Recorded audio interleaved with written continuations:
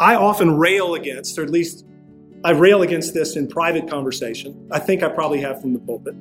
This idea of like the codified Christian life, how we tend to codify everything.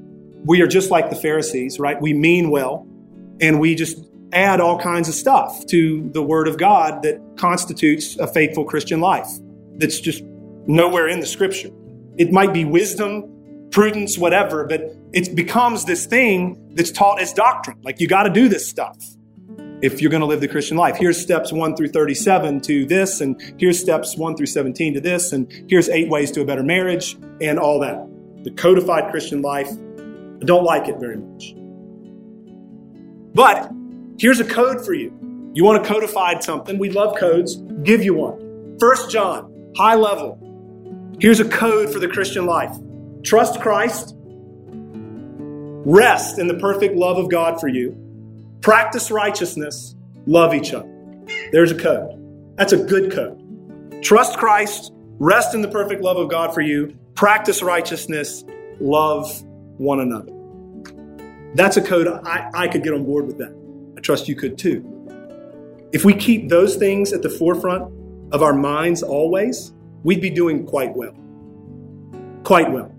If those things were like the focus and the front burner, and we just kind of let some of this other stuff just kind of be over here in the periphery where it ought to be, we would be doing well. So brothers and sisters, we know that God dwells in us because He's given us of His Spirit. We know that God dwells in us because we confess and trust Christ. The way that we will become more confident, the way that we will know more and more the love of God for us, is to consider the Lord Jesus and what He's done for us.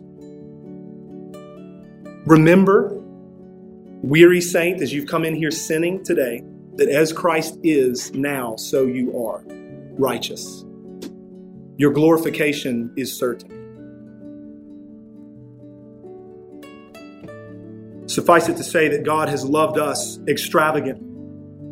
We rest there in the love of God for us, and then we respond to the love of God for us in love to Him and then in love for one another.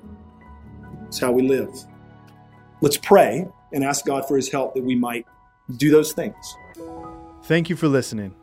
Today's reminder is from Justin Purdue, pastor of Covenant Baptist Church in Asheville, North Carolina.